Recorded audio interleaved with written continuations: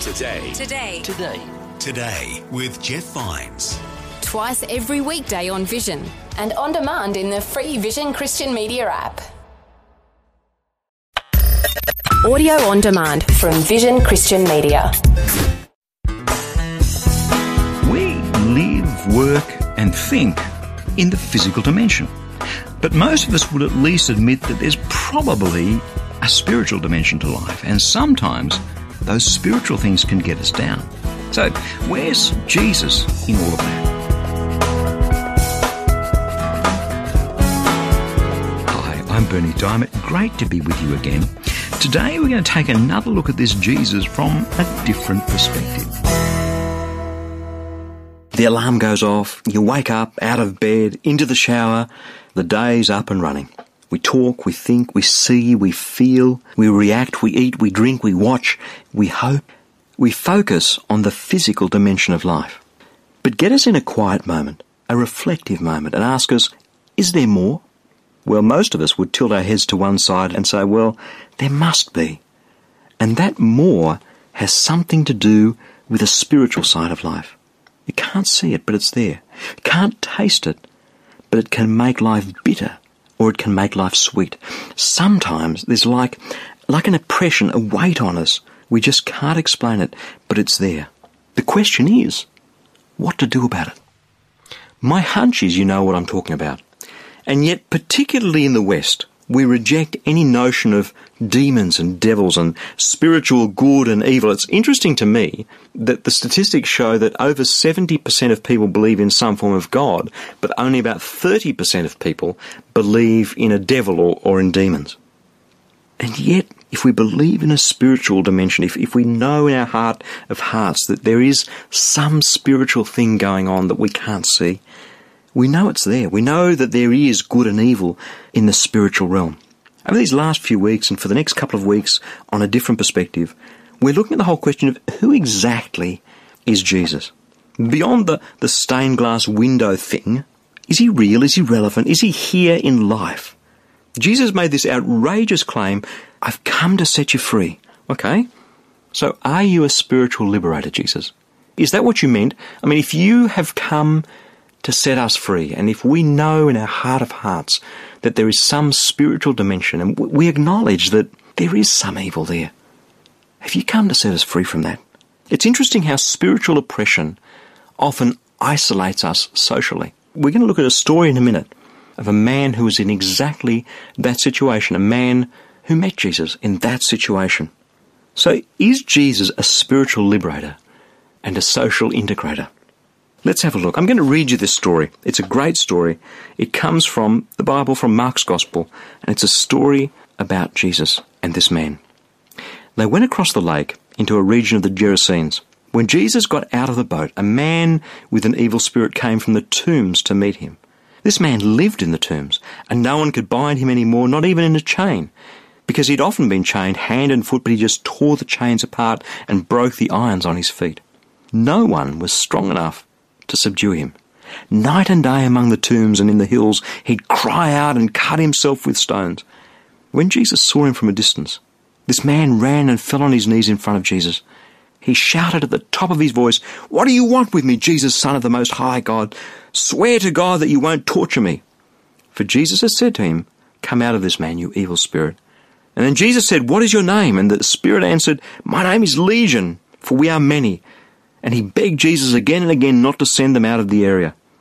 A large herd of pigs was feeding on the hillside nearby. The demons begged Jesus, "Send us among the pigs, allow us to go into them." He gave them permission, and the evil spirits came out and went into the pigs. The herd, about 2,000 in number, rushed down a steep bank into the lake, and they were drowned. Those tending the pigs ran off and reported this in the town and the countryside, and the people went out to see what had happened. When they came to Jesus, they saw the man who'd been possessed by the legion of demons sitting there dressed in his right mind, and they were afraid. Those who'd seen it and told the people what had happened to this demon-possessed man, they told them about the pigs as well, and then the people began to plead with Jesus to leave their region. As Jesus was getting into the boat, the man who'd been demon-possessed begged to go with him, but Jesus didn't let him come. He said, No, go home to your family and tell them how much the Lord has done for you and how he's had mercy on you." So the man went away and began to tell all around him how much Jesus had done for him. And all the people were amazed. It's a great story. It's a strange story, isn't it? The notion that somebody could be demon-possessed doesn't really fit with our Western understanding, our rational mindset. And yet, Jesus believed it. Jesus was there. Jesus had the spiritual insight, the discernment to look at this man and his bizarre, horrible behaviour, this demon-possessed man. I don't have all the answers. People sometimes say everyone who has schizophrenia is actually demon-possessed. I don't believe that. But they might be. And some of them certainly are. Some of the behaviour that we see in people comes from that darker spiritual side. We need to acknowledge that. I do. I believe that. And here's Jesus. He gets out of the boat. Jesus has got rock star status by now. The people are flocking around him. Thousands want to hear him speak and see him healing people and blessing them.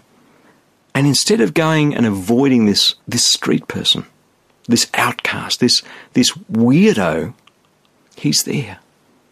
And he has the spiritual authority to cast those demons out. He deals with that spiritual possession. Isn't it interesting? Everyone else says, "Wow, this is really weird. Look what happened to the pigs.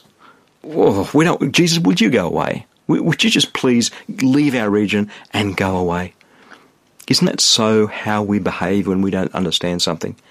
Why wasn't there dancing in the streets that this man who had been a madman, who had been living naked amongst the tombs like an animal, why wasn't there dancing in the streets? That this man had been saved. That this man had his life back. This man had a future. No, they thought it was weird. They thought it was strange. They couldn't cope with what Jesus was doing and said, "Go away." And he's getting back into the boat. And the man comes and says, "Can I come with you?" Wouldn't you say that if you had been that man? I think I would. And look at what Jesus says.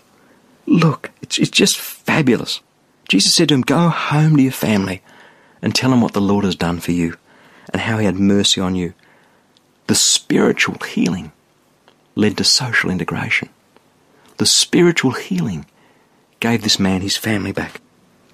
I can hear you thinking, "Bernie, do you actually believe this stuff?" Absolutely. Because the devil is alive and well today.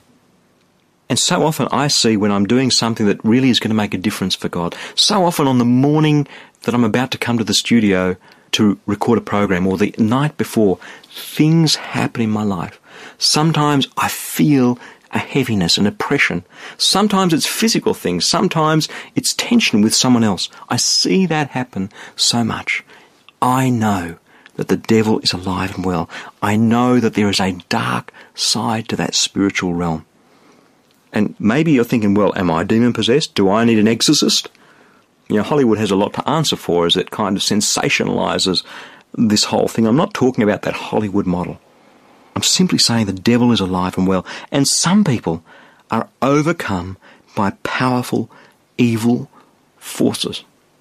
If you are struggling in your life and you don't know why, if nothing seems to be going right, if you seem to be doing all the right things and yet there is a heaviness and a something happening, I would encourage you to take that to Jesus in prayer. The devil is alive and well. Jesus is a spiritual liberator and a social integrator.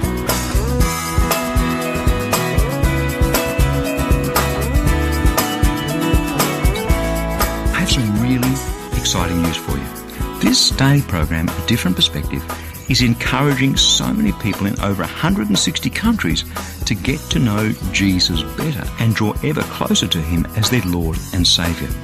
But that's only possible through the generous support of friends like you. Each dollar that you give today will grow to reach nearly 3,000 people with a gospel message. How incredible is that? That means that a gift today of, say, $35 can touch over 100,000 people with the good news of Jesus. That's amazing. So let me encourage you to give a generous, tax-deductible gift of support to Christianity Works today.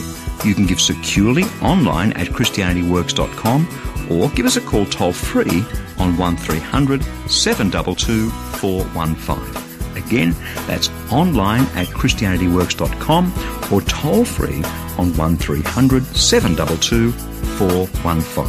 Thank you so much for your support and for joining me today.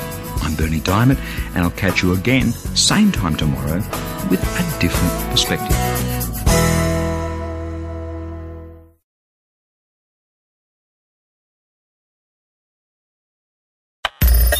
Thanks for taking time to listen to this audio on demand from Vision Christian Media.